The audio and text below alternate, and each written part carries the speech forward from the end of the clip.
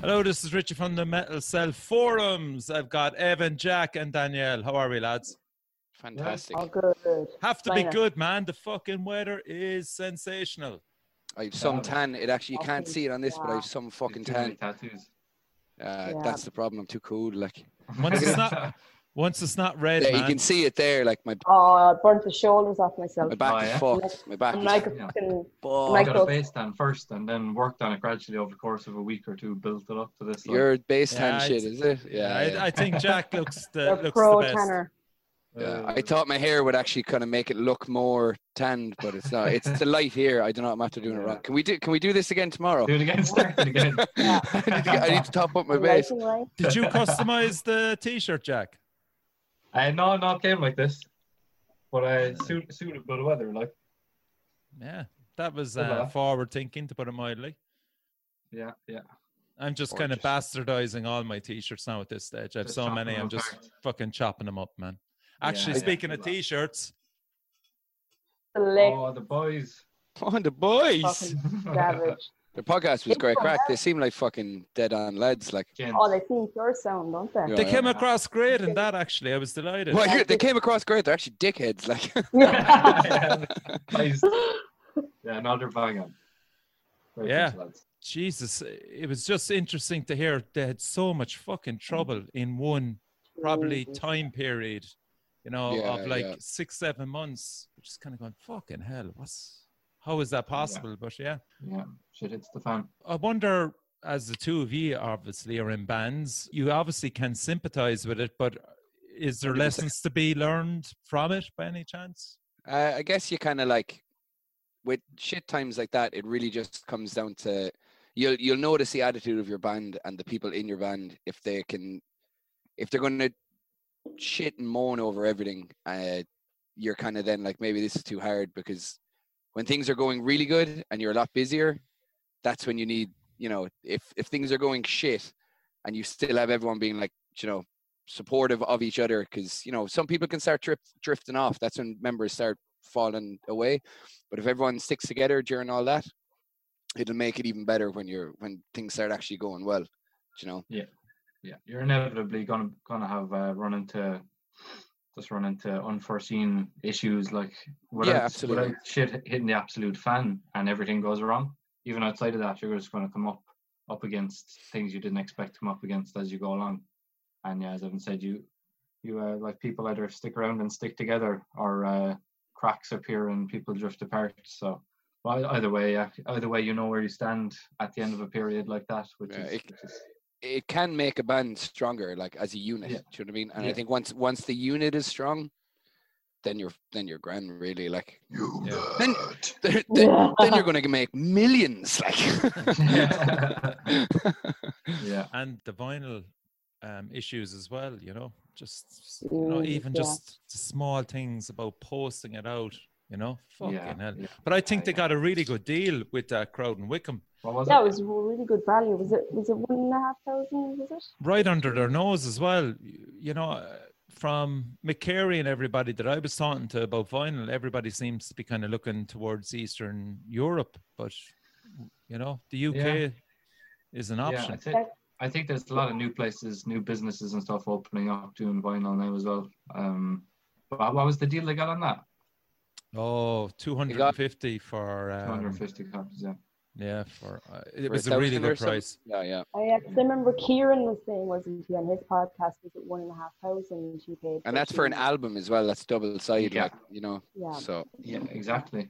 But like, then the fact that like it's 250 copies is essentially the minimum you can do. Correct. Yeah. Well, you can do. There's places that do 100. There's monotype, but I mean, like, what you're going to sell them for, compared to what you probably will, to be honest. Like, I think vinyl will sell a lot quicker. A lot of bands will sell 100, even at gigs over time. They will, yeah. But it's just the amount of money you're going to get back for it. Where if you're unsure, it's great. Like, look, we'll get it on 100, or for limited. Like, if you were doing a split or something like that, 100 is great. But it kind of is more about, in the long run, how much can you maximize your profit, that you're not going to come out with a loss or just completely break even.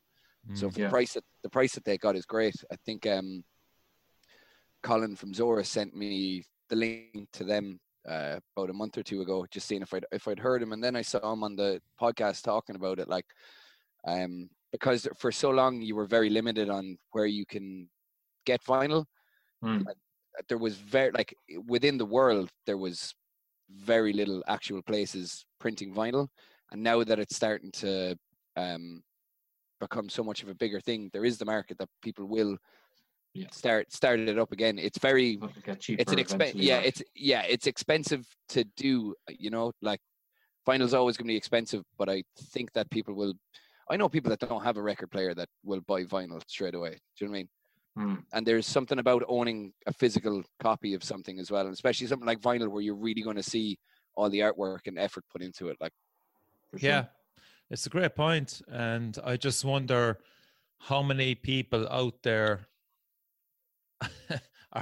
are really into vinyl properly that will actually, because I know a few that actually are so into it that they treat their record players like it's actually a piece of musical equipment, like a guitar and stuff. They obsess over it, you know. I thought you were going to say like a child, and I just imagine somebody trying to breastfeed a fucking vinyl player.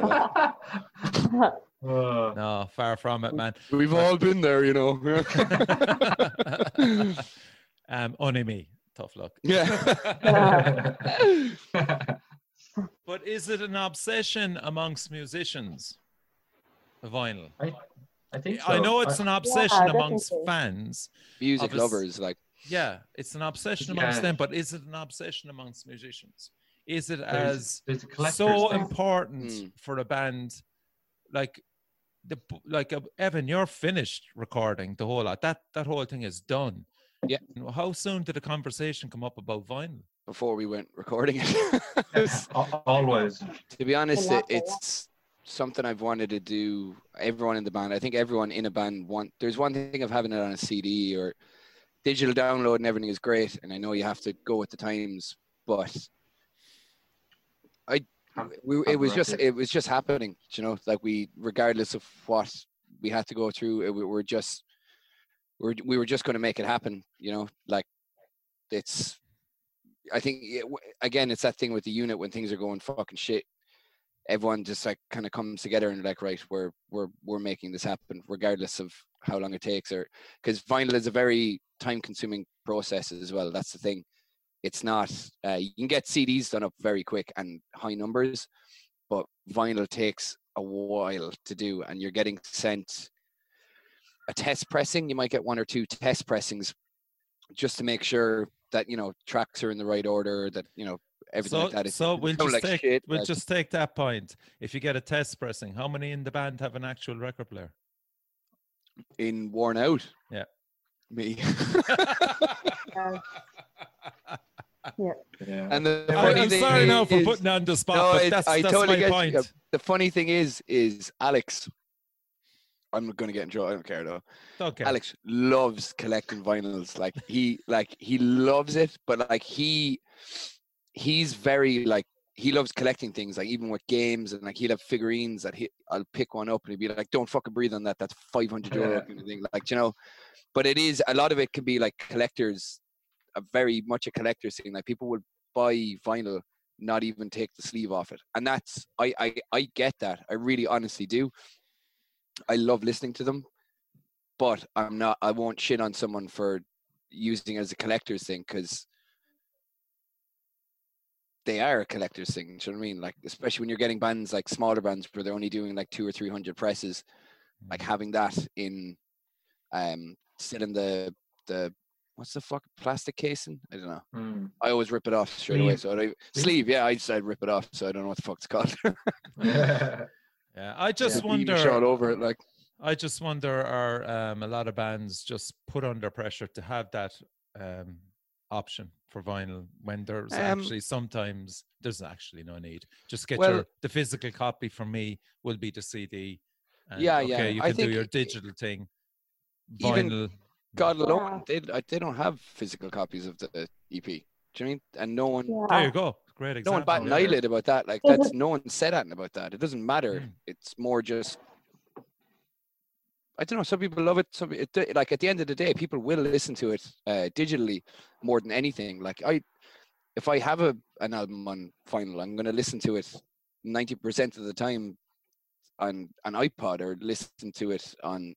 Yeah, I have iPods. Like a good example here, lads. You get left with merch. So like the Joe the Paranoid Beast, when they started doing gigs, they like had a stand of merch for all the bands. Yeah. And I shipped more of it, and I remember Con started printing stuff.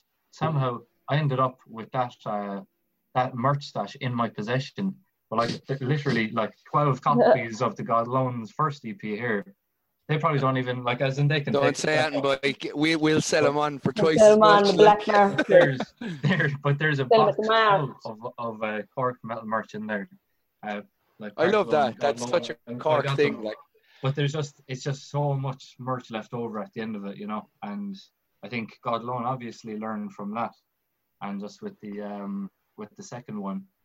Or even the third one was that they just didn't do a physical copy, and like. And I would love to have that fucking physical copy on CD. Savage. Would I be arsed if it was vinyl? No, I would rather the CD and would just throw it into the car. The and vinyl thing days. isn't a thing for you, really. No, and I am old school. I mean, fuck it. Do you have your jacks in your wall and in your room is all the tapes? Yeah, it's cassettes. So. Yeah, I mean, yeah. So we'll say back in 86, 87, it was easier to get vinyl than CD, obviously, because it went out. Yeah. And then it was always a case of vinyl versus tape. You go vinyl. And then you're going through the years you're into the 90s, and then you're kind of going, well, vinyl is all good, but vinyl fucking scratches. Vinyl fucking warps. Yeah, and then when Walkmans came in as well, you could walk, like, you know, being able to walk somewhere and listening to it's a whole other thing. It's a whole other thing. Convenience then is what started taking over it, you know, like. Yeah. I am not bothered with vinyl, but I understand why people obsess about it. I got the vinyl of Elder Druid, and that was just solely to promote the band. Yeah. Just to help him as well, you know. Otherwise, I had it on CD. I had it on fucking digital download, but I just said I'd support the band and buy it on vinyl. Yeah, I was not. You're sound. I'm sound. Is it kind of a thing as well, though, that it depends on the kind of genre of metal that the band are? Definitely. I think like the God Alone fans wouldn't be the type to buy vinyl, while Elder Druid fans definitely would be. I think that's a big thing as well. Definitely. And like, it's kind of interesting. I thought it was interesting that Gallock decided to do cassettes. Yeah. And that kind of appeal. Cassettes are coming back huge now as well. Like, and they were always a black metal thing. Yeah. Black metal. So I think it very much depends on that. That's a great point. Great point there. Like, the death metal and black metal kids, like from the late 80s, early 90s, grew up tape trading. True. Yeah.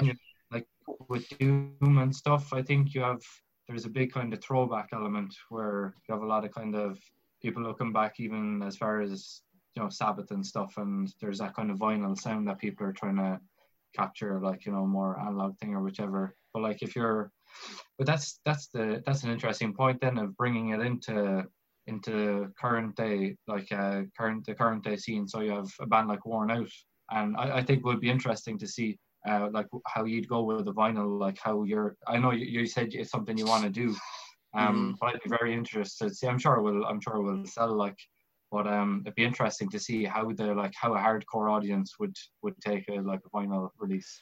Yeah, I think as well, like, there's not to say in any way that I'm like, oh, we'll sell whatever. It's more, I think when it does come out will be at a time, I'm not going to tell because I don't know, but it will come out at a time now where during all this, I feel like people will be more inclined to want to buy something or come to a gig, or, you know, when it gets to a level that we can actually gig.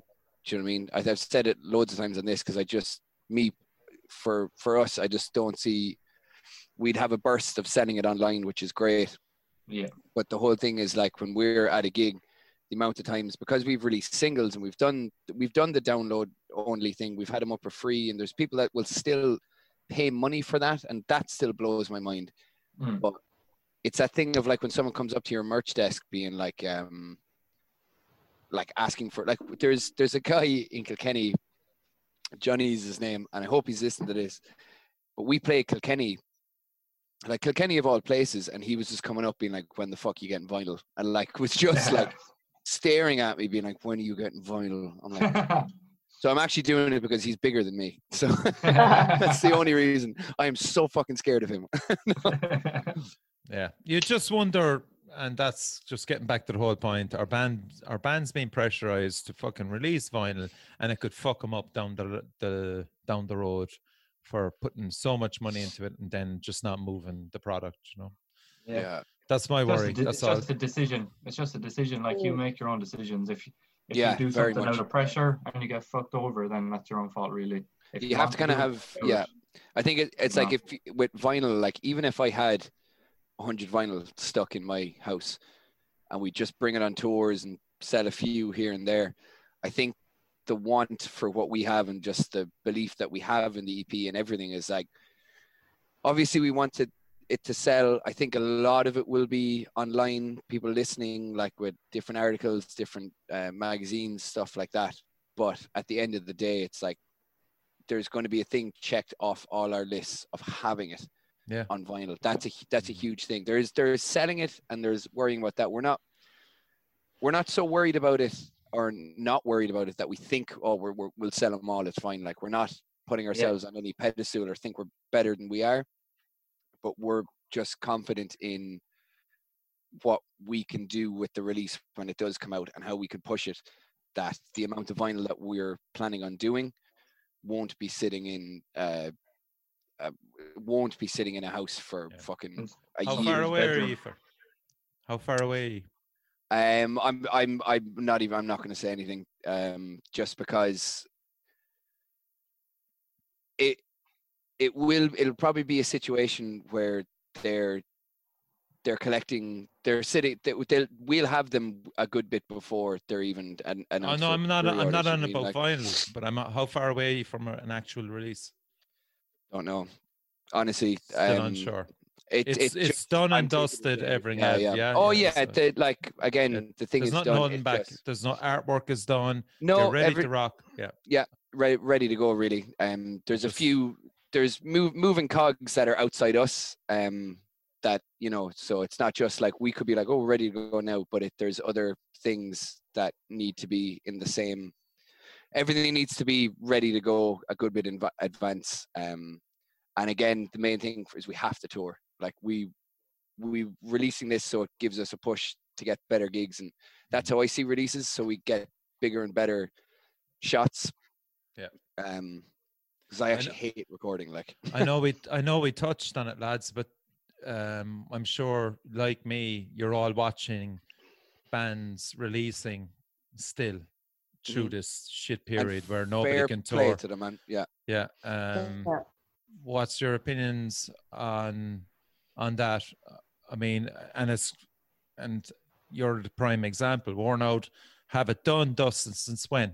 When did you finish the whole product? When was it actually done, dusted, and ready to rock? In an ideal world, you could have released it when? Done and dusted, I'd say like 2 months ago. Everything, but like, again, for a release like that, there's a lot of planning ahead. We'll say if you had all your tour dates, the whole lot. When was the EP originally supposed to be released? May, June? Well, we were hoping more for like August, September. Oh, okay, so it was still a good bit back. Okay. Yeah, because again, like, there was a lot of plans that we have that we're not, like, even with it coming out now, we don't want to just get rid of that and try to get it out as quick as possible, because we can. It's like we have the plan that we know will do us what we hope will do us well. Do you know what I mean? Yeah. So as I said, there's plenty of other bands, and I mean, you have to admire them just releasing it out so much. Like, and oftentimes it'll make me nearly just second guess what I'm doing. But there's a lot of people in the same boat. There's some bands that has worked so well for, like, it really, really, really, like the Scratch, I think, number one, they decided to release the album 4 months earlier with no promotion, no nothing, just like, fuck it, we're putting out in 2 weeks. I think it was like it was a top 10 selling album, like, and not just like in the alternative chart, like in the Irish charts. It was in the top 10, you know what I mean? Like, I think they've released album or vinyls. I can't remember how much they actually got printed, but I remember seeing a post that there's like 50 or 100 left, you know, and like I bought that the second the pre-order came out. Like, they'd posted it within 10 minutes, I had it bought. Like, so they kind of have the backing behind them that I feel like they can do that, like, you know. Okay, so we're going to listen to one of those. It's Rest of Nation.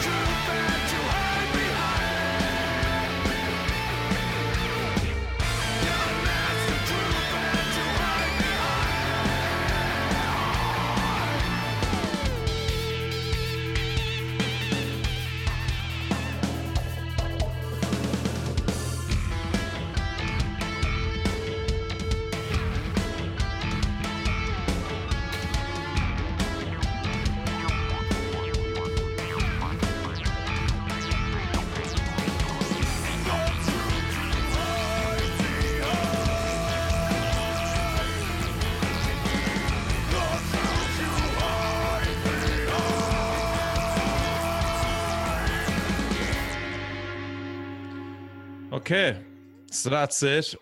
Just for those that don't know anything about Rest of Nation, they were formed in 2014. They're alternative electronic-based music. I suppose they kind of fuse heavy metal, ambient, and progressive technical metal. You can correct me if I'm wrong. So shout out to Chris, Kieran, Ben, Kian, Tony, Neil, and John of the band. And we'll just put it over to you there, lads. Are you happy enough with that? The EP is coming out on June the 12th, and it's called Lucidium. This track that you were listening to was Coma. I think it's such a well laid out track. Like, that's honestly, I think as well, vocally is what properly carries that. Like, not that it's resting all on vocal shoulder, but that chorus is unbelievable. So fucking good, man. So that's like I can really see that on something like Sirius XM in America. Like, I could see that on genuine heavy rotation for that. Do you know what I mean? That also would be so good in something like a Need for Speed game, or actually, you know, it's like I get like the second I heard it, I'm like, that's like there's a huge market for that sound, and it is very different to a lot of other bands in Ireland, which is great to be able to, like, straight away that they stand out. They really that track stands out to me as something that's not. It's not the same as everything else. Yeah, I think you got it there and it is a sound more so. They're not exactly heavy metal, but they kind of flirt in and out of it. I certainly can. I can see metalers liking it, but I can see a broader base catching up on that as well. You know. Yeah. It kind of reminded me of, like, there was bands kind of back in maybe 2013 doing similar stuff. It was reminiscent of that. Yeah. But it doesn't feel dated, which is really, really good. Yeah. I think it's really accessible to people as well that don't listen to metal, but that chorus is just so catchy. Yeah. I'm just going around humming that chorus all weekend. I was doing the exact same thing. Yeah, exact same thing. And it was a really pleasant surprise to hear an Irish band or metal band doing something like that. It's trying to be, you know, it's not trying to be anything, but it's doing the catchy thing, you know, it's doing the popular thing, and not hiding behind obscurity just in case people might say, you know, whatever, it's failing in its mission, but just doing a catchy song, like just doing a banger like that and pulling it off. I just loved hearing that, just sitting there. Yeah. And like that, just a smile breaking out across my face when the chorus kicked in, and they're the legend was the same. Here. And they did it, like. It's a song I can't wait to hear live. Like, to go very much so. Yeah. Can't wait to see it live. Anthem, Would you be surprised if it was played on the radio? I wouldn't think so. No, not at all. Certainly depends not. on what radio is here, really, like. Yeah. Again, like something like Sirius XM, like that, like over in the States, there's a lot more of those rock and metal kind of bass things, but I guess that'd be playing there all the time. Like, you could hear definitely on BBC Radio 1. Yeah, definitely. Yeah, the rock show. Yeah, 100%. Anywhere that isn't here that you could hear. And people would love it. Now, Tony also said that it's about kind of suicide and a lot of dark thoughts and stuff, but you wouldn't pick that up actually on the song unless you actually listen to the lyrics or read the lyrics. I think that's a nice contrast to it is sometimes, you know, to do a kind of something you can move to, you're jiving to it, and then to see the depth of what's behind it when you look a bit closer. It's a really cool contrast. I think they pulled off. Yeah, I think so too. So big thumbs up from all of you, yeah, definitely. Yeah, 2 horns. The next track is from Neon Empire. They're Dublin based again. They're electro metalcore, and they have a new EP out as well. It's called Distorted Reality, and this is the title track, so we'll have a listen to it now.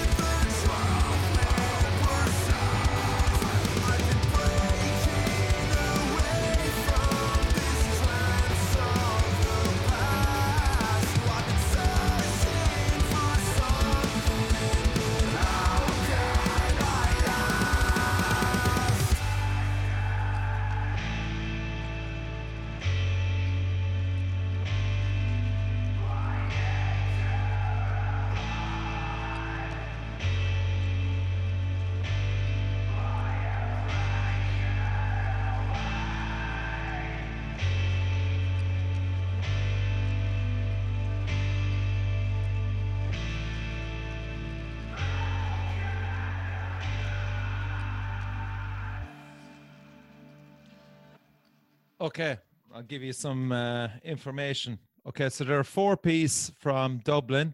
The band was formed by guitarist Hassan Ali, and over the time they got John on voice, screams, you could say. Veronica, female drummer, fucking respect, on drums. Tom on bass, and they actually had a lot of success with a song called This Clarity, and it featured Dead by April vocalist Jimmy Strimmel. Is that the video with like the neon, the lights? Yes, and yeah, because I was doing a bit of research on it, right? They had 44,000 views on YouTube for that video alone, you know? So there's definitely a big audience for them. And, you know, the EP, it says, contains metalcore elements with techno-inspired synth lines to create an original, energetic sound. Is it an original, energetic sound, first of all, on that view? I think it's definitely a younger sound. That's like, it's, I think what you're saying there, like, I wouldn't be surprised that one of their videos has like 40,000 views. Not something I would listen to at all, you know, but I'm well aware of that there is the market for them. Do you know what I mean? Like that 40,000 thing just doesn't surprise me. Like, but it's just, I'm not the guys they're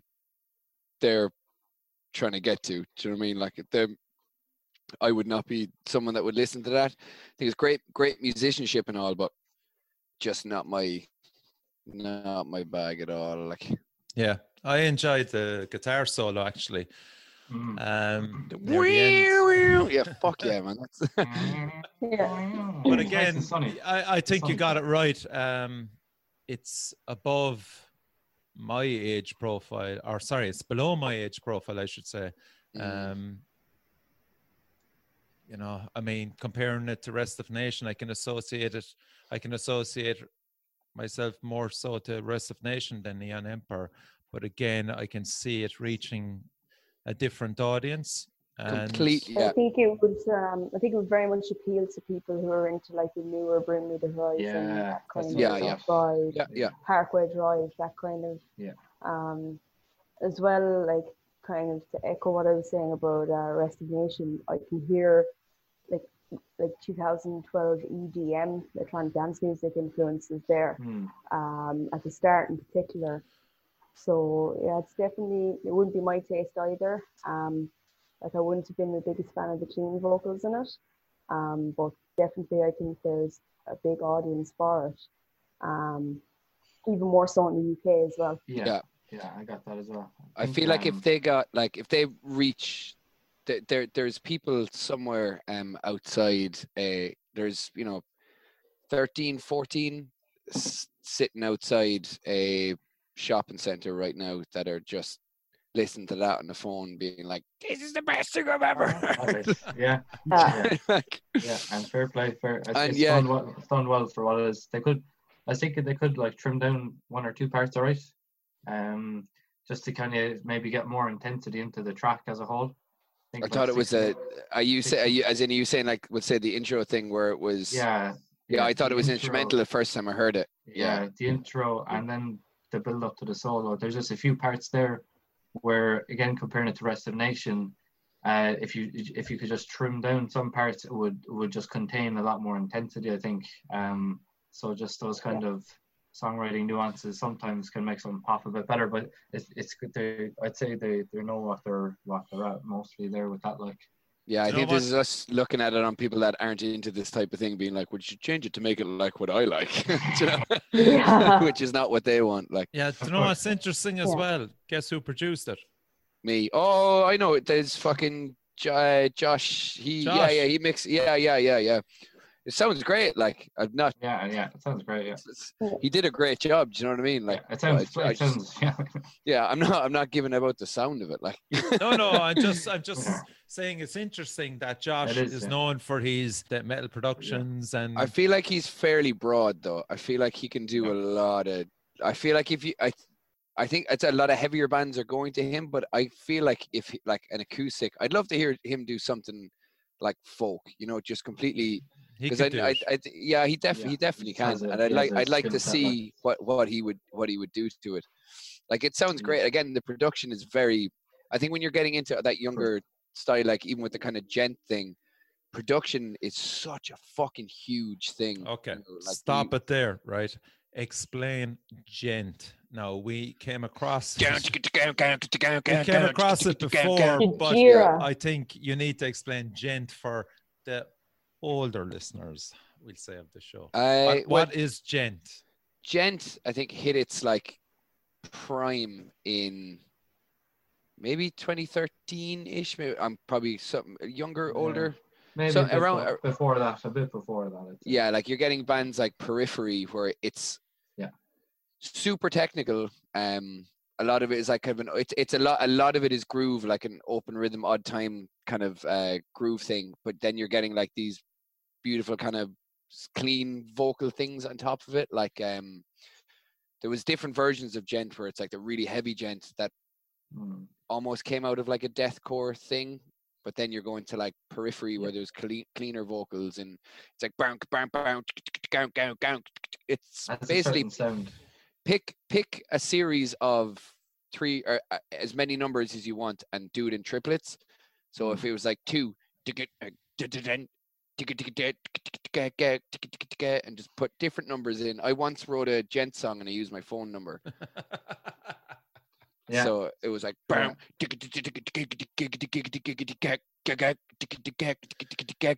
it's just I think it's for me it's like the kind of start with Meshuggah, I think.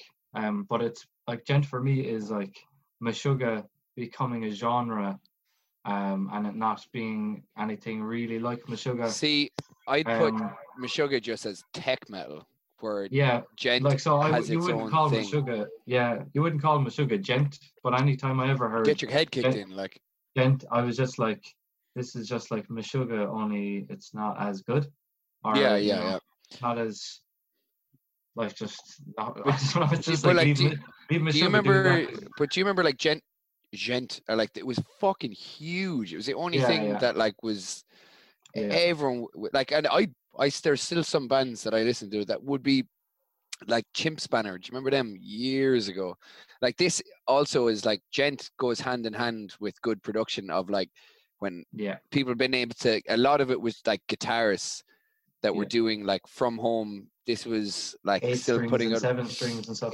Yeah, exactly. Like so a lot of stuff going up on MySpace. You're finding bands from MySpace, realizing that entire band is actually just one fiend.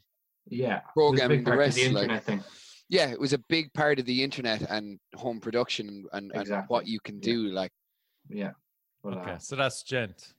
Never fucking heard of it until it came up there lately, and I just goes, Jesus Christ, how could you define gent? Right, regular listeners of the forums, and I know there's fucking plenty of you out there. I'm sure you're all waiting to hear what we thought of Evan's suggestion for Every Time I Die. Can I start? Oh, I know. I was waiting for you. I was waiting for you. Give it to me. You changed my life, motherfucker. Yes, I knew it fucking would. I knew it would. Stop. Okay, I'll have to put it into the whole way I checked them out. Drove to the whatever beach, hole you want, buddy. Drove to the beach, had my headphones. I knew absolutely nothing about the band, only that you've name checked them. Baylor have name checked them, predominantly Chris, and maybe Jack, or maybe a few others. You know, I knew zero about them. Put them on the headphones, went for a walk on the beach, and I'd say probably 2 minutes into the song, I'm just going, Jesus Christ, where were this band all my life? Yeah, you know, ridiculous. But what I loved about them is they're savvy, they're clever. Yeah, they know what makes the recipe for a great song. Mm-hmm. Their singer is just fucking up there with one of the best frontmen, and I will say that I've ever heard. I fully agree. I've ever heard, and that's high praise for me because I'm going back to the early 80s onwards. Jesus Christ. So I was very, very interested to see how they can translate that live. And I watched, I don't know, maybe one of you put up the link, but I watched the homecoming one in Buffalo. Yeah. That was the Christmas one. Yeah, that was the season. Yeah. Right way through all that time. And again, the easiest thing in the world is just to go onto your phone and check them out, you know, Google who's in the band and all that. I never thought they had two guitarists. Never thought it. I always thought there was just one guitarist. And I can see how influenced Baylor are with them, having listened to Every Time I Die, because the fucking tone, it's all about the tone. And I think myself, Richard, I'm afraid you're going to start crying, man. It's getting emotional. I fucking knew it. You know, some people don't like Clutch, but fucking these lads, these lads are Clutch on steroids. Yeah, it's that southern sound that I feel like it's hardcore, but it has that southern twinge to it. There's that level of dirt to it, like. Yeah. So I of course got the wrong fucking album, Evan. I went with, is it Big Dirty? Big Dirty, yeah. Because they were the two that I was switching between. So so I listened to Big Dirty before I went with New Junk Aesthetic, and it's a tough one. I know Big Dirty came out before New Junk, so obviously everybody expected them to progress. Still at this moment, because I'm just kind of a newbie in relation to the stuff, I fractionally prefer Big Dirty at the moment, but I can see the progression where they went to after Big Dirty. Yeah. I'm not offended. I'm glad you like it. Like, love it. Songs that I love. Roman Holiday, great opening. Oh yeah, that riff. Yeah, Who Invited the Russian Soldier? I love it. Wanderlust is Clutch on Speed. White Smoke, one of my favorites. Turtles on the Way Down again. And Superman. Superman. All I'll say is thank you. Oh no, thank you for having me on the podcast, man. No! I also said before we even started recording, I was like, I don't want to smoke cigarettes on this because I'm gonna go fuck now. I win. You go for it. Yeah, I will. Okay, over to you, Jack. Fucking Roman Holiday at the start. It's like the tremolo line in the back. That shit. That's just going over. Yeah. And like some of the lyrics on it were just unbelievable. Again, Wanderlust, the Marvelous Slut as well, just because like I had I thought a few times during the album I was like, oh, like Dillinger Escape, and even in like some of the vocal patterns, just like I could tell they've come from and you know how I feel about that shit. Like I do, yeah. So then I had just been listening to it, let's say, Joe, on YouTube on one track where it's the full album. So I go for a walk and throw the full thing on. And it was only today I sat down and looked what was actually kind of the tracks and stuff. That one, Roman Holiday, The Marvelous Slut, Wanderlust, and Turtles All the Way Down. But what I did find about it was like it's such a dense album. So like the way they transition between grooves is unreal, and you're like everything is like kind of catchy and immediate, but at the same time it's just so dense. There's so much packed into that. Was it 40 minutes or something? It feels like you're after listening to about 80 minutes worth of music by the end of it, in a good way, like in a way that like 10 listens in you're going to catch another hook, or a riff. There's just so much in there. So you can hear the Converge influence on it in that sense. No leads either, as such. Not much in it. Yeah. And you just see what you can do without that as well. Like just Come on, Danielle. I'll be honest, like when you said Every Time I Die, and I remember like seeing them in like Slam Dunk and things like that. Yeah. Kind of what I associated them with, and I seen the artwork, I was like, this is gonna be a lot of fucking shit. And I started listening to that shirt on when I was working. What a load of shit. Listening to it, I was like, this is fucking class. And I think the southern vibes really got me. Yeah. I love Crowbar, and I love all that southern kind of sound, and I was surprised by that. And definitely, like, you throw on a track and you just don't know where it's going to end or where it's going to go next. And I kind of like that kind of journey that I'm taking. Yeah. Yeah, it's really fucking cool, and I'm definitely going to check them out more. And so I'll probably try that other album that Richie was on. The Big Dirty.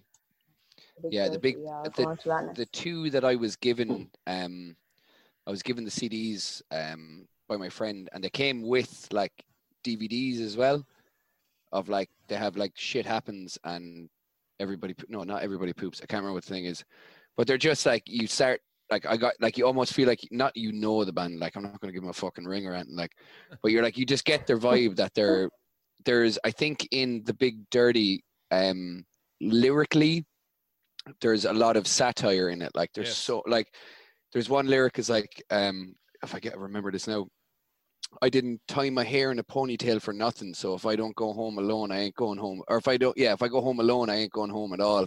Like, shit like that is like, even writing that down, being like, I'll fit this in. I'll get this in. Yeah. I think there was more humor and more adventure in the Big Dirty. And yeah. In New Junk, I think they kind of funneled it down a bit more focused. And I don't know much about them. I'd imagine the New Junk probably elevated them to another level again. I think don't know. Yeah, no, I think it was. I think it was the New. The thing with Every Time I Die is, they've, like, so many massive bands have supported them, and they've like had the longest career. It's like 20 something years that they've been like constantly touring, but they have this thing that they're not going to go with a major label. Like, they have their best mates. They'll be best mates with all the biggest fucking bands. Like, Metallica know them. Like, they probably have their, like, they know them all. They're just fucking, they seem like real, like proper road hogs. Like, but they're an institution of a band. Like, yeah, like I can't imagine it could happen though, because they have a new album coming out and they've been putting up tiny clips of it, and it's going to be phenomenal. But like, they could easily be on Roadrunner, like, like they've got offers for big labels, and it's just, they don't want to be like, they're building like it's like they've been going for so long, but it's like they're building a legacy. Do you know what I mean? Like, that band, or you should give a band signed to a label, everything's massive, like signed to Roadrunner, of like, and then it's fucking huge, best thing ever, and then the next thing everyone's just shitting on them. It's like they've never ever had any time for that long and that many albums. This is their 9th one. The next one is going to be their 9th. Never had people just being like, nah, fuck them. There's never been like a bad, like, there's probably bad times in the band or whatever, but there's never been like unanimously poorly received records. Yeah, or whatever. never has that ever happened. And they're just, I feel like there's two brothers in the band as well, isn't there? Yeah, the singer and the guitarist. Guitarist, they're brothers. Or the guitarist. Let's do this for another topic. Brothers are family members in bands. This is the first time ever I've ever been in a band that aren't related. Isaac and Xander were related. The other band the previous band I was in, White Line Fever, brothers, Chemical Addiction, uncle and nephew. I think it's a good one. I think it's a good one, man. Yeah, it's a good topic. Gojira as well, man. Mother of Jesus. Did any of you see the Red Rock concert? Still haven't. It's stupid. Everybody's saying that. I still haven't watched it. Like, unbelievable. Gojira are another band that I feel like I want to get really into. Like, I remember, like, I think they're one of their first albums or something. I don't even know how many they have now, but they could only have one for all I know. But I know one of the earlier ones, again, Dan, who was in Chemical Addiction, he would play that to me, and I just thought it was the fucking heaviest thing ever. Kind of fell off my radar, because you can't escape Gojira. Like, they're everywhere. Yeah, I mean, if they come to Ireland, it's a no-brainer. If you're working, Or if you're not working. I feel like that's a gig I will go to. Like you take the holiday. You take the pain of the holiday. Without a doubt. Yeah, without a doubt. I feel like they're a band now that so many people that I know swear by them. Do you know what I mean? There's that one tune that if you're in Fred's, the what's that tune like? That's Silvera. I haven't a clue. You're probably right. Like I haven't a fucking clue. But yeah, and aren't there cousins in that? I think Pete was telling me. There's two brothers. The drummer and this. Oh, the brothers. The drummer and the guitarist, vocalist are brothers. When they open with Only Pain, and that drum is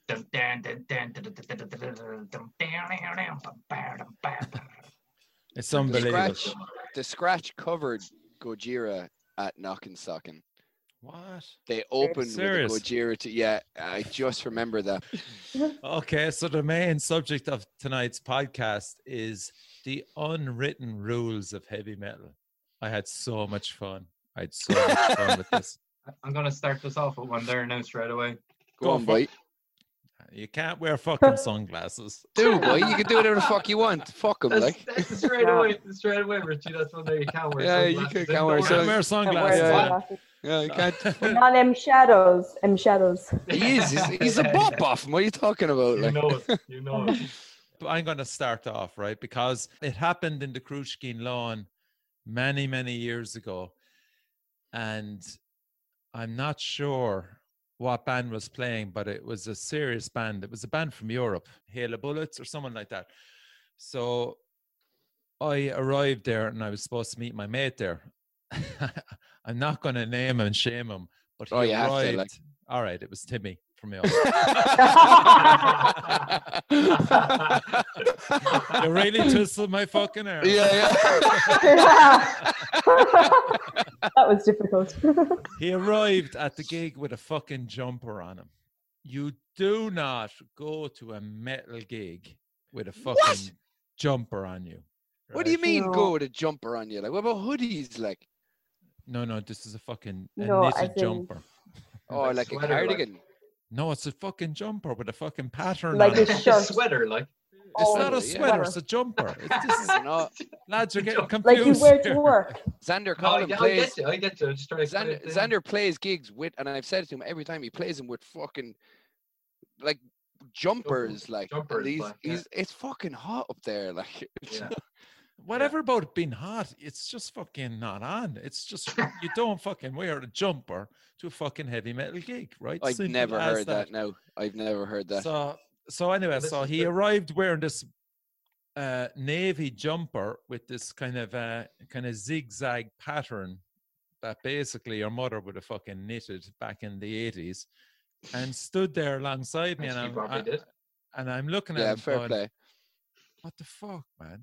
Have you anything underneath it? Like, and he's there, what? Like, you're wearing a jumper. Take the fucking jumper off. And he's going, I'm grand. And I goes, dude, take the fucking jumper off. This is embarrassing. And then to our right, there was like 3 or 4 kind of dudes looking at him and looking at me. And I'm going, oh my God, there's something else going on here. So, who are they? The fucking fashion police, like. This is it, though. Nino. It looked like the fashion police wanted to kick the shit out of him, basically. Fuck the fashion police, boy. So Timmy walked off and headed down to the Jacks with the jumper on him, and straight away 2 of the boys of the fashion police, as you want to call them, came up to me and they went, "See, drug squad, see DS." Absolutely not. I'm not DS. Well, your fucking mate is, because he looks like DS. I'm going, look, I've asked him to take the fucking jumper off. He will take the jumper off. Oh, so my God. It'd be different at a festival if you're coming with a fucking Ireland jersey, or like a rugby jersey and a cap asking, do you guys have any ecstasy tablets? Fucking narc. Yeah. So there is my unwritten rule of metal. Don't wear a fucking jumper at a heavy metal gig.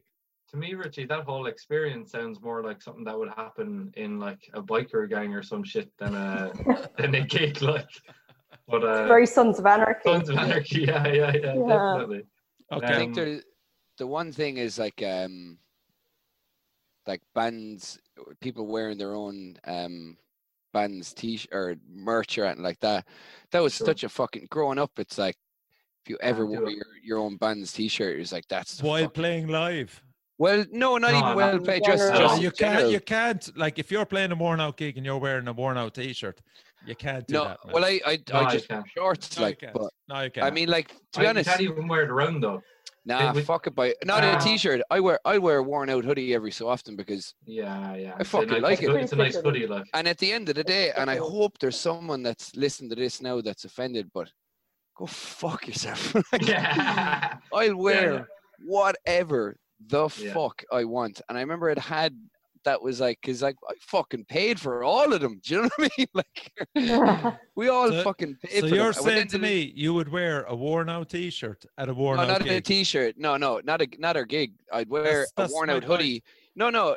Like I mean, Zora do the thing where they all wear oh yeah, actually that's a good point. I think I remember like I was there with yeah, who knows? Yeah, the uniform. But I was like, oh yeah, I think something about that was cool. But I'm talking about just your day-to-day life. And I remember like I've hung out with so many bands that like I look up to, being like, fuck, and the boys are wearing their own, they're wearing their own fucking hoodies, and I'm like, you can absolutely do it. And like I remember there was one time I was out and I had a worn out hoodie on, and someone was like, well, is that your, are you wearing your band's hoodie? And I was like, yeah, I am, yeah. Okay, cool. Yeah. Do you want to not talk to me because of that? Fuck. I will do what the fuck I want to do at the end of the day. Okay, and I love our hoodies. Like, Danielle, give us one. Give us an unwritten rule. When a brother falls in the pit, you pick that brother up. Yeah, that's very true. Like, don't be fucking. There's having the crack, and I'd be flying around the place. But someone falls, you pick them up, man. Like. Or you don't be throwing fucking arms and elbows in the fucking pit. There's nothing worse. Hardcore dancing thing. You hear that now, Evan? It's not me, boy. It's not me. I just come from the top rope. I come from I swanton bomb myself in. Like I'm one of the Hardy Boys. Like it is one of the most used rule of the lot is if a dude hits the floor in the pit, pick him up, straight him up. Yeah, it's not about actually going in to hurt someone. At all. Okay, like. Daniel, that's boring. We'll give you another one. We'll give you another go. Don't fucking crowd surf a million times. No, there's fucking people that. I like that. Depends what gig you're at. However, depends what gig you're at. There's always one asshole that has to do there's always one fucking 10 times more than anybody else, and he's bleached hair. And one time it was, and it's. Yeah, that's me. There's also Emma Carroll at. On my thing, I'm on the top, so I'm on the top. What were you saying about Emma? Go on. Fucking Bloodstock when we went to see 10 Ton Slug. Right. She literally. They're not a crowd surfing band, though. Oh, they were for fucking this. I did about 3 times, I'd say. That's too much. What are you doing, like? She definitely went 12 times easy, if not more, to the point where she made acquaintances with the bouncers. I love her, like classic. And actually, in the video, she's gonna kill me if she hears this. But in the video, Ronan is like, you can hear her on stage. She goes, "Oof," and it's because somebody has dropped Emma.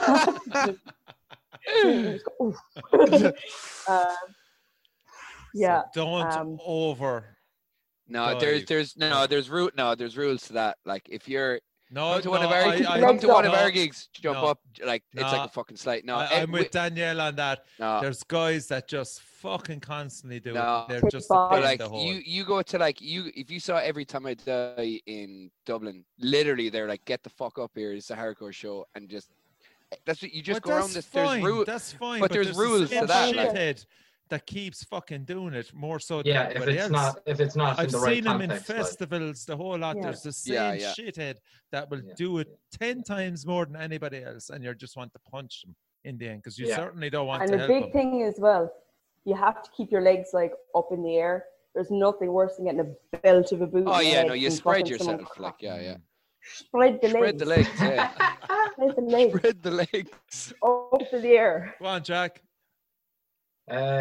just one that springs to mind. I had nothing prepared now, but like the thing I have in mind is don't be a spa.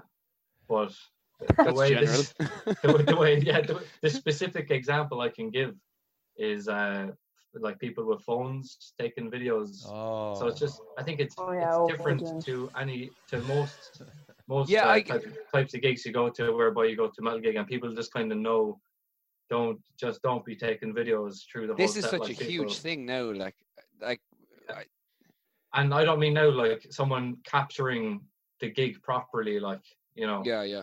I mean like people taking just taking 3 fucking songs worth of material with their fucking or phone. even just kind of just being like spas, like taking kind of short videos, maybe like snaps or whatever, like when it's tasteful or when it's funny or when you like, you know, it's in the right context, fair enough.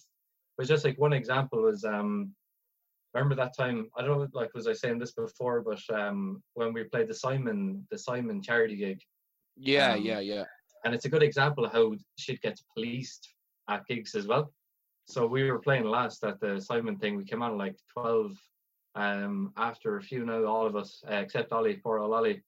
And about halfway through the gig, there was like all these people came in to the gig who had they like weren't into metal at all or whatever. I think they like didn't get into some club or whichever.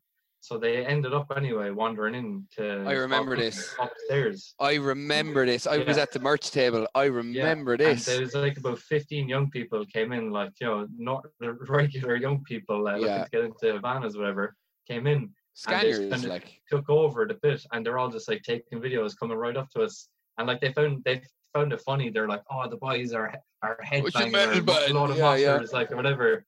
I thought it was hilarious, because I was like, man, this is just like unless something kicks off now, this is actually grand. But like the metalheads at it got fairly annoyed at the lack of respect or whichever. They're like, which is fair enough. Taking videos in their face. So I think that was just a good example of how it was like a no-go, don't do this at a metal gig, and it happened, and it was actually policed, like, you know. But did they not? No, I might be wrong at this, but did they not start like being really? There was some girl there, or was it? Yeah, there was an incident afterwards where. Yeah, that's what I'm saying. Yeah, then get the fuck out, like, do you know what I mean? Yeah. But it ended up kicking off. Like, I hopped into the crowd like midway. I remember. I remember that. Yeah. Was it your sister? Was it? My sister. I was like, I wanted to be sure. To put their phone away, and like the big fucking kicked off. And you just stood in between them while playing, like. Yeah, I just hopped off. Yeah. I have a classic one. Don't bring fucking food to a heavy metal gig. I did that, but the difference was it was Baylor's EP launch thing in Golden Discs at like 2:00. So I decided to take my break at 2:00, and we were talking about it because Baylor have the new documentary in it, and they did the live chat. And the second that gig came up, I was like, loads of us were like, "Do you remember the smell of Evan's garlic cheese chips?" And I was like, "I was on my fucking break. What do you want me to do?" Like, but again, to go back to like people videoing, I get that people are, and this is something I've like had for years. Like, I get that people are like, "Oh, they don't like it, blah, blah, blah." But someone that's playing a gig or at a gig, I don't give a fuck what anyone else is doing. If I'm into what's going on stage, it's so easy for me to just fucking move up, just tune it the fuck out. If you're really here, if this is what you really care about and you're here, someone else's fucking phone isn't, it's different now if they're in front of your face, but just ask them to move over. But like if this was the case now that like no one can have their fucking phone out, we come back and like, unless we have like, you know, it's great to get fucking Instagram stories at the end of it. Do you know what I mean? Like little things like that. But at the end of the day, when I'm playing, or if I'm at a gig and I'm watching a band I really like, none of you exist to me apart from watching that band. Do you know what I mean? Well, apart from the fucker that's in your way with the fucking thing. Push him out of the way. Watch the band. Like, but sometimes you actually fucking can't, you know, because you're up in Dublin. You know totally what I mean? get it. I Friends totally is get different, it. you know? Yeah, but it's not about friends. I just think in general, it's like, I think that's a thing that's given out about so much when really it's not that big of a fucking thing. It rarely becomes a problem. It rarely, like, let's be honest, I think people like talking about it so much. It's rarely becomes a problem, but it's a fucking prominent problem. Is it? Rarely, yeah, because this guys always have their fucking phones up. This is my phone now. This is what I mean. Like, this is my fucking go on, phone. Jack. Yeah, no, I was just saying that was my an unwritten rule about metal gigs. Let's say local metal gigs. That's all it was. It wasn't like in the grander scheme of like you know, the whole phone, the overarching. I mean, if you go to a main gig in Dublin, there's fucking phones in your face and you actually cannot move because for a massive thing. Maybe I totally get it, and I get that, but I think if like I understand you can physically move around, but well, not even that, but it's just like just don't bring fucking food to a gig, man. Because I was at fucking I don't have a fucking gig at lunchtime, so I was at I think it was Devil Driver in Dublin, right? And we get in there, it's the Academy, right? And some sicko had brought in pistachio nuts, right? And had fucking ate the nuts and fucked the pistachios on the floor. And if you're wearing cons, the pistachio shells will go through your fucking cons, or else they will become, you're like on fucking ice. So you're literally, so don't bring fucking food. And if you're bringing drink as well to the fucking, to the gig, you know, just, you know, it's going to be knocked out of your fucking hand. So don't bring it up to the front because it's going to be knocked out. Don't wear cons if you're going to eat pistachio nuts at a gig. That's actually the number one fucking rule. Imagine someone brought pistachios to heavy metal gigs. So don't bring food to your fucking gig for a heavy metal gig. And don't wear sandals or fucking socks either for a heavy metal gig. I disagree. Wear whatever the fuck you want, really. I hope the next gig we do, everyone wears sandals and socks on their fucking hands. It is a thing though, because it comes into genres. Sometimes I see it where people get too rigid on what they think they should dress like based on do whatever the fuck you want to do. And that, do whatever the fuck you want to do. That might sound really shallow, but I see it happen to people. Yeah, and just be sound. If people are overthinking what they're doing, because I play this type of music, I shouldn't wear this. People going, what's the story? Like, what's the story with man wearing a pair of blue shorts? Like, I don't give a fuck what you're wearing, boy. It's summertime.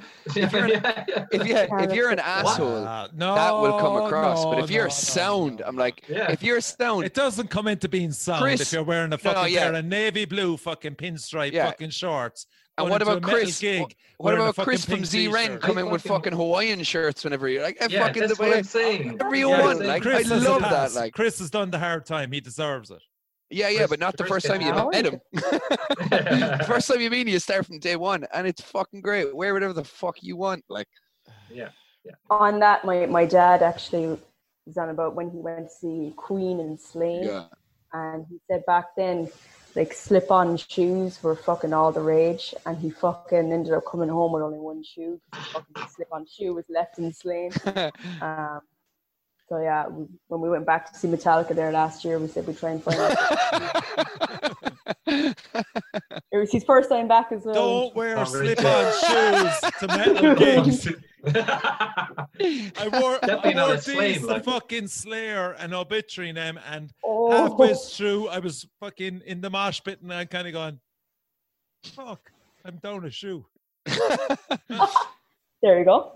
That happened to Isaac at Every Time I Die as well. He had to go up at the end of the night. The band that were taking things down were Higher Power as well, which are another unbelievable band. But he came up holding a shoe, being like, Did you see the other shoe? And the lad just burst out laughing. Behind the drum kit, they just threw him back his other shoe, being like, yeah, we found your shoe. Like, and he was like, oh, thanks. And then just walked off and bought his shoes. Like, he was like, yeah, fuck it. Like, I had a great time. Also, don't wear a patch or a t-shirt of a band that you don't know fuck all about. Oh, yeah. Big no. Don't wear the t-shirt. I don't think there's any band t-shirt that, like, that's alien to me. That's more of like a like Penny's thing, like where they have like their Nirvana t-shirts and shit. Where like you could bring it into that.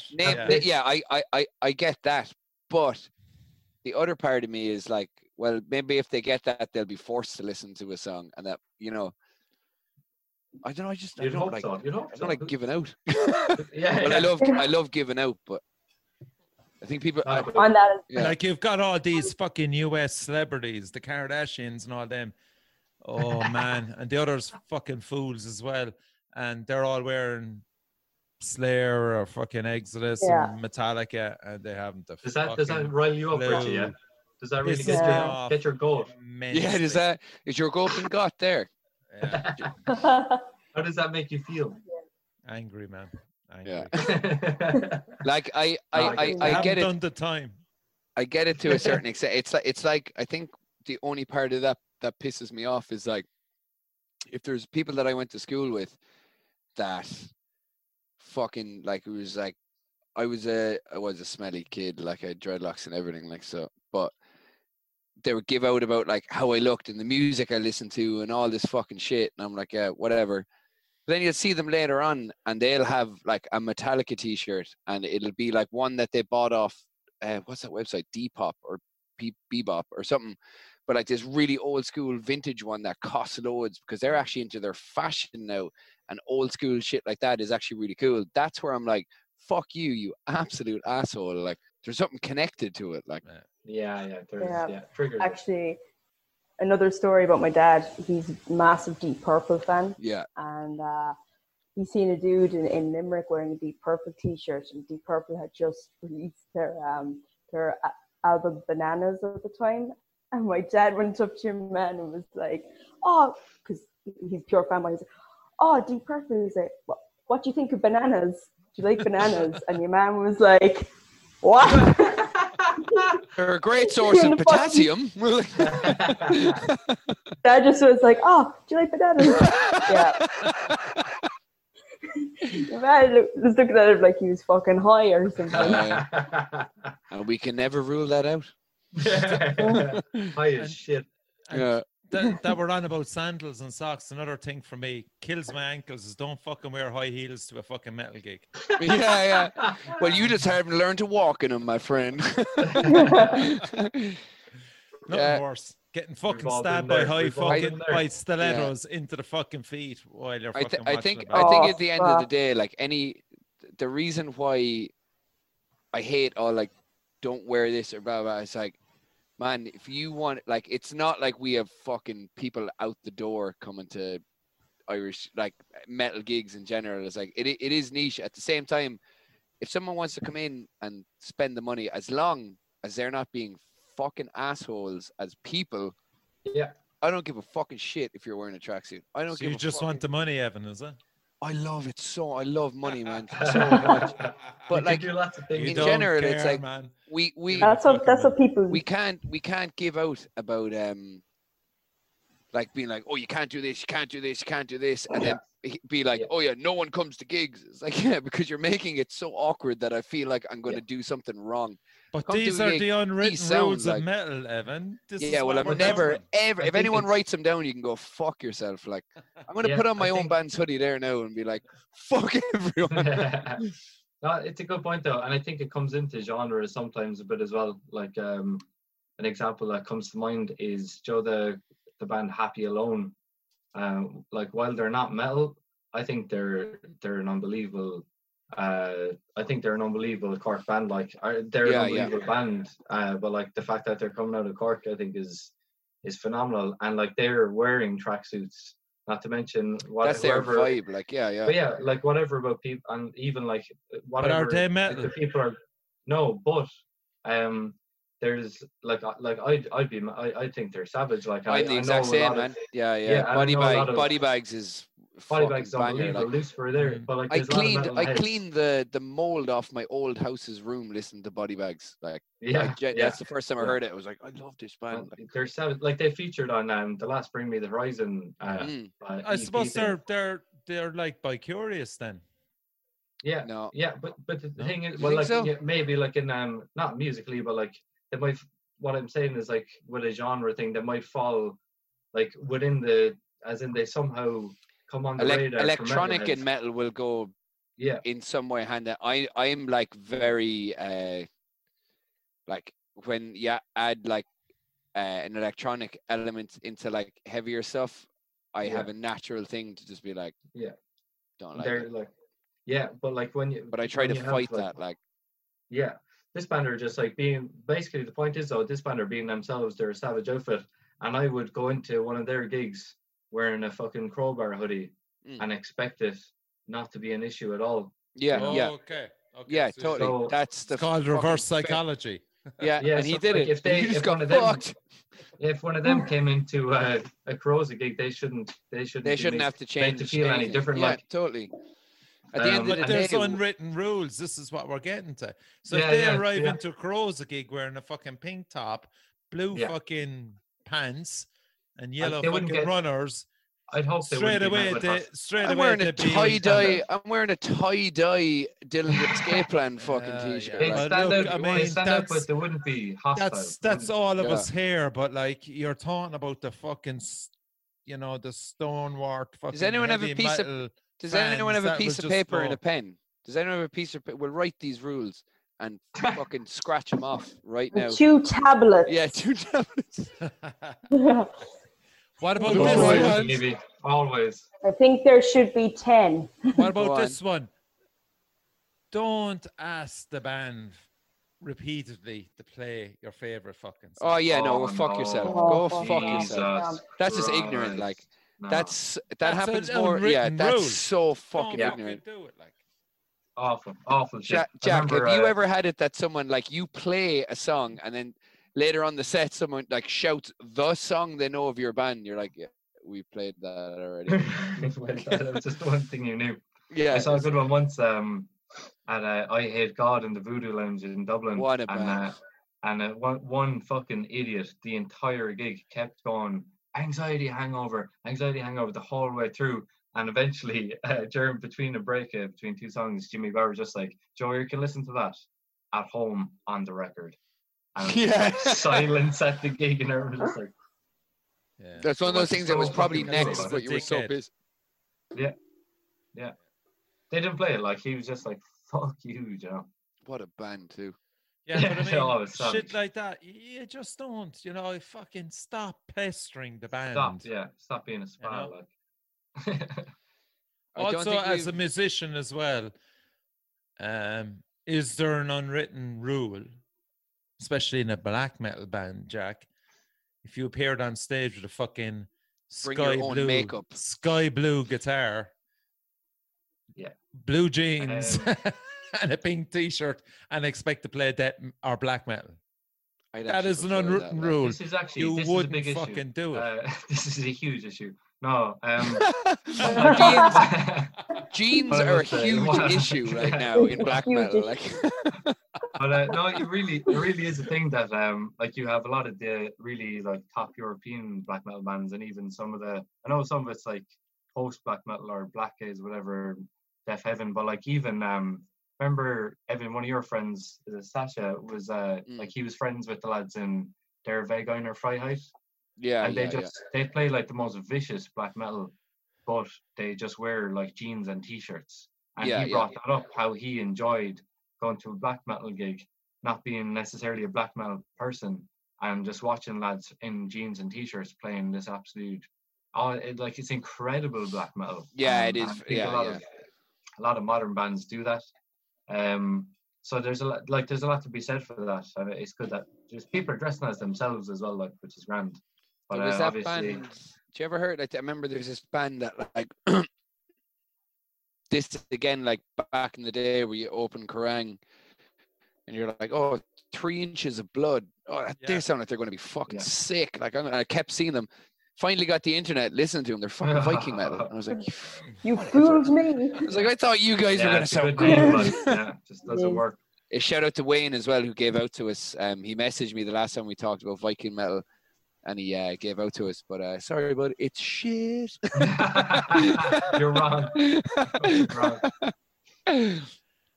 Also, and it really annoyed me, and I don't know why, but I was at a Fix. You know a Fix, Jack, do you? They're death metal, brilliant death metal band.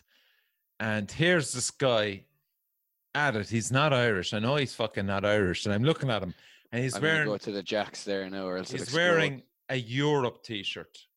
A fucking Europe t-shirt with this permy hair and flicking the hair back, and I'm going, why is this guy at the fucking front of a six with a fucking Europe t-shirt? And it annoyed the shit out of me. Are you for real?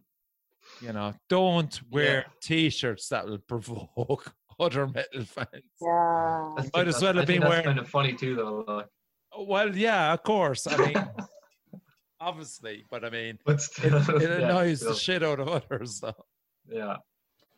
Yeah, that's the thing. Like as well, like people turning up who have clearly no interest and just annoying other people. Yeah. Like I remember I went to, it was Conjure and Baylor in Fred's, and when Conjure were on, there was this guy, and I think there was a group of them, and they weren't Irish again. Don't know what they were over for, and there was one of them out of his tree, but he was just going around like touching everybody and like fucking wrecking everybody. Said to the point where I actually left because it was near the end, and I was like, I can't handle being around this guy anymore. Yeah. I have to go. I've come across a few absolute dickheads like that around. Like when we played the our album launch, there's this guy, and he like, I don't know what his buzz is, but like he just kept fucking, even during sound check, he was coming up and he was like, you know, what was he like, doing at sound check, like floating around the place, and I was just like, the guy is out of his mind or whatever. But then he started putting his foot up on the stage, and his foot was. Can you actually rule me out at this stage in case? Yeah. No, you were there. You saw this actually, Richie. You saw this. I think your man like put his foot on my pedal board during his antics of him pretending to be like some sort of rock star. That's a fucking niche. During the sound check. And I was like, here, man, get your foot off the pedal board. And he was like, oh, Joe, I'm having a bit of crack. I was like, yeah, but get your foot off my pedal board. And, that's like, blatant niche. Yeah, like 10 minutes before we went on. And I remember, I think you were floating around, Rich. You were just like, oh, what the fuck is after happening there now? But it's just like ridiculous shit, like. Or the fucker that lingers on the stage. He makes it up to the stage, and you expect him to dive. You have to go. Yeah, you have to go. You got to go. Then he stays. He stays for that extra. That's the worst, man. That's worse than Evan's guy on the keyboard last time. That was sick. That wasn't bad. That was class. Epica was the name of that band as well. Like. Yeah. So glad I found those videos too. Like. It's the worst thing you could ever see, Joe. I was watching a video. Actually, remember Evan, Alex from Tomb shared it. A Magruder grind live video. And, yeah. There's lads just on stage the whole time, but at the start there's a guy on stage for about 2 or 3 minutes, and you can see the band just looking at each other, going, "Yo, is your man serious?" Like he's just on the stage. You're still here, You're still here. You may as well be in the band, like Joe. A featured artist. I think the longest I ever stayed on a stage was for Baylor at Knockenstocken, but in my defense, I was wearing a fucking gorilla suit. And the second I was basically supposed to come out, hype people up for a minute less and jump, but then like a band comes on, so the smoke came out, and I remember saying to Chris before, it's like, don't pressure me to jump because I can't see in this fucking thing at all. And I remember just going, being like, I have no idea what's going to happen now, but I'm going. It's an unwritten rule, is don't buy anything from the merch booth until the gig is over instead of at the start, because you're stuck then with the merch watching the band. And you're like, I don't know. Yeah. Oh, on your own thing. People get screwed on shit getting sold out as well. Yeah. That's it. Like with the Siege, you have to buy it. Yeah. Oh yeah, that's a great example. Yeah. True. Yeah, you're fucked. Yeah. Remember we went to see Sleep in Desert Fest. So like seeing Sleep in London, and they were on at 8. So we got there at like 7, or maybe it was even, I think Wolves in the Throne Room were sporting, so we were in a bit early. But I'd say we were there 2 hours before Sleep came on, and like it turned out their merch stand got set up at about 3 in the day, and everything was sold out by about 4. And they weren't playing till that night. So when people are streaming in, everything was already cleared out. Like, gone. So like, yeah. Depends. Like sometimes I would say at a festival like Roadburn or something, sometimes as well, or if you want to get the T-shirt of the festival, stuff like that is like might be an exception. But in general, yeah, if it's at a local gig, wait till the end of the night. Wait till you're hammered and just buy a load of shit. Local gig, definitely. I bought this like the second I went in, and I think I had a bag. No, I didn't. I put the 2 of them on top of me. I knew I was going to be, no matter what I was coming home with, was going to need to be washed twice. But I was like, I'm getting it now while it's still there. Like, this was Dillinger Escape Plan's last ever tour. Like, this was it. So I was like, I'm getting it straight away. I'm not waiting around till after when everyone's hammered being like, I'll actually buy a T-shirt. I was like, no, I'm getting one now. Like, yeah, for sure. What about the one about don't talk about a band, we'll say, that are playing on the stage, but you know fuck all about. They're a fucking great band. I've seen them loads of, and then somebody fucking just pulls on it and go, really? How many times? Like, I always wonder about people like that. They just go, they're fucking amazing, but have you really listened? Yeah, I think one thing I hate is, one thing I hate so fucking much is I've no problem like when you're watching a band turn to someone being like, that was fucking sick. Yeah, I like that. Yeah. But then I know people, and I'm not naming names because I will get in trouble. But like, just like on a consistent level being like, I didn't ask for commentary for the entire thing. Do you know what I mean? Like, but it's like that fucking constant thing of being like, every single thing, or like they're talking about gear they have. It's like, do that when they're setting up. It's like, yeah, like fucking sick. Oh yeah, I love those, blah, blah. When the gig is on, let me fucking watch it. Like, I'll turn to you. I'll say like, that sounds fucking class. Like, you know, and like, yeah, cool. But that's about all the kind of interaction I want to That's all you have want with other people during it. Like, go away. Yeah, but there's people that are like fucking, oh yeah, I love the band. No. It's like, fucking hell. Thank God you're here, because I wouldn't have realized that they were playing a gig unless you were telling me constantly that the gig is happening. Like, I'm like, that really gets me. And I've done it before where I start like, I'll be talking to someone like, and if I'm doing this, it's a sign like, I just leave me alone, let me watch it. Like, yeah. Any other ones? I'm after coming up with a shitload. You've done zero research, lads. I'm fucking disgusted with you. We're trying to quash these. Yeah, I'm just trying to make you out to be an asshole. Like, hateful shit. What about the other fuckers that are on the phone non-fucking stop? Actually, talking on the phone. Texting. Oh, fuck me! They just wrecked my head. Yeah, I had a good one once. I was at a gig in Fred's, and someone was chatting to me about the band, like you were saying there, Evan, while the band were playing, and I was actually trying to watch them, and they were telling me about the band, but they were so hammered they were also on their phone at the same time as they were screaming about the band. No interest in anything. But they were on Tinder as it was all unfolding, and there were a lot. So I was just standing there, just after like my first pint, going, Jesus Christ!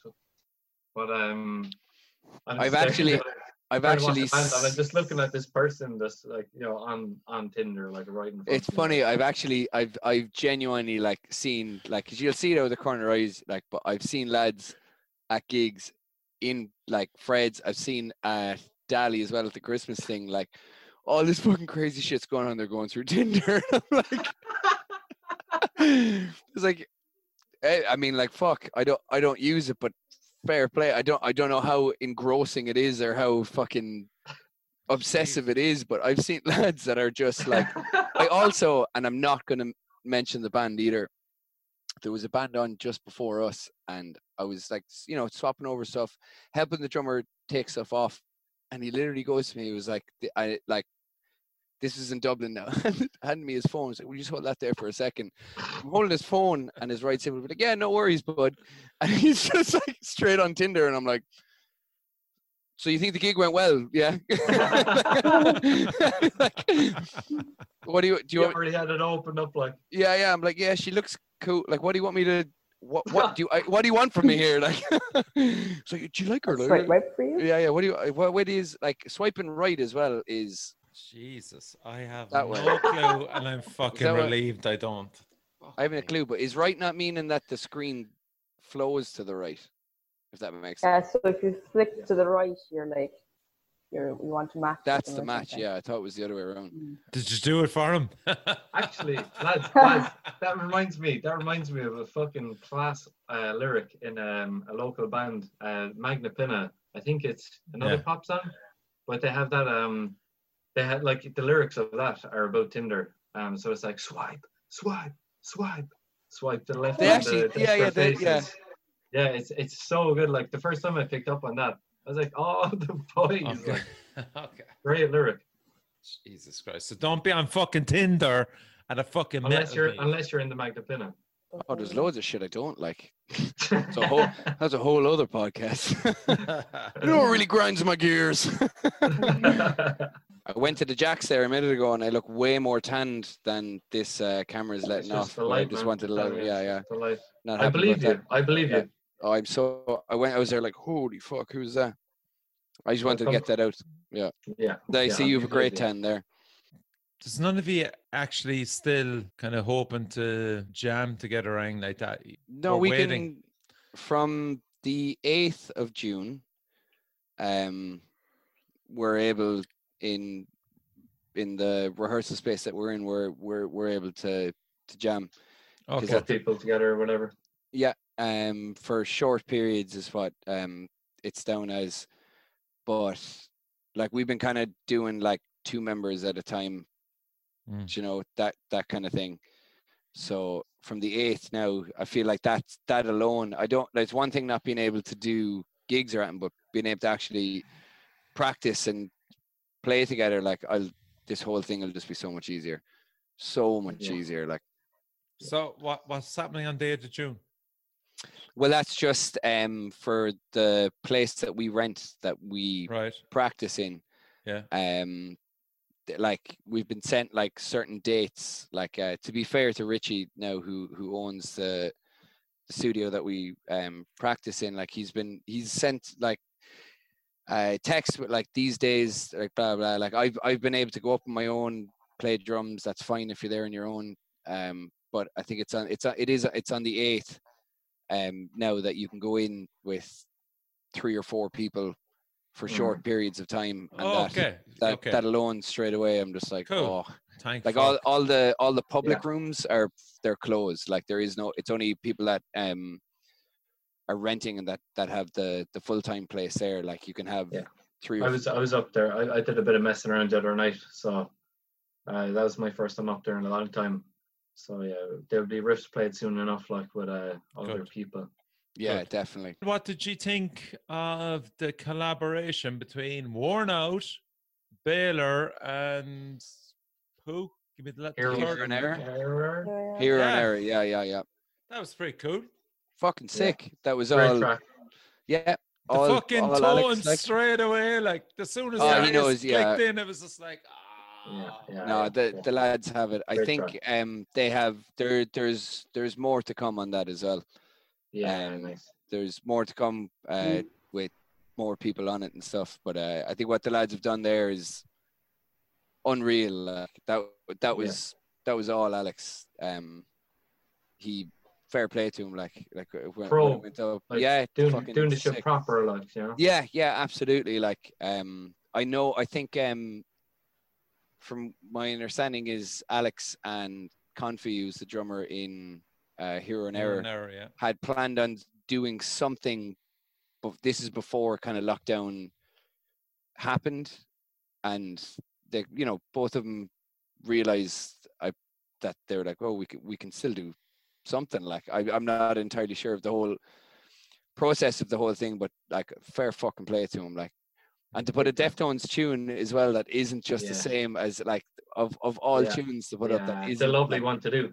Yeah. Really, really good. So they have more tunes coming up.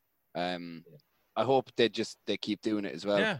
And just absolutely. Have more and more people on it, like, because it's please. Yeah, it's so well done as well. Like, I know sound is brilliant, man. Yeah, Comfy's using that EMAD thing. Like, so basically it's like a trigger that you put on your bass drum and the mic picks everything up. Like the sound he's getting on his kit is just like this kind of trigger thing on his bass drum that manages to capture everything. It's the Yamaha EMAD 10 or something. They're fucking amazing. Like, I think as well, just like during all this, just to have bands that would be close doing something together like that, like, is just, it's like, it was heartwarming for me. Like, I had nothing to do with that, but like, I'm just looking at it as a fan point of view, being like, that was just, I was like, oh, things are going to be okay. Yeah, like, you know? Things are going to be You can still see there's a community there. Like, yes, you know, there it's is, not like, it's not like people just do gigs and don't talk. Do you know what I mean? No. Yeah. They're definitely out there and they're listening to us as well as everything else. So lads, thanks a million again for showing up tonight, having the crack, having a few beers. Danielle on the water, we'll say nothing. Must have been a great weekend. Yeah. That's all I can fucking say. If you're on the water. Okay, lads, thanks a million. Take care. We talk again in 2 weeks' time. Yeah, definitely. Thanks, Richie.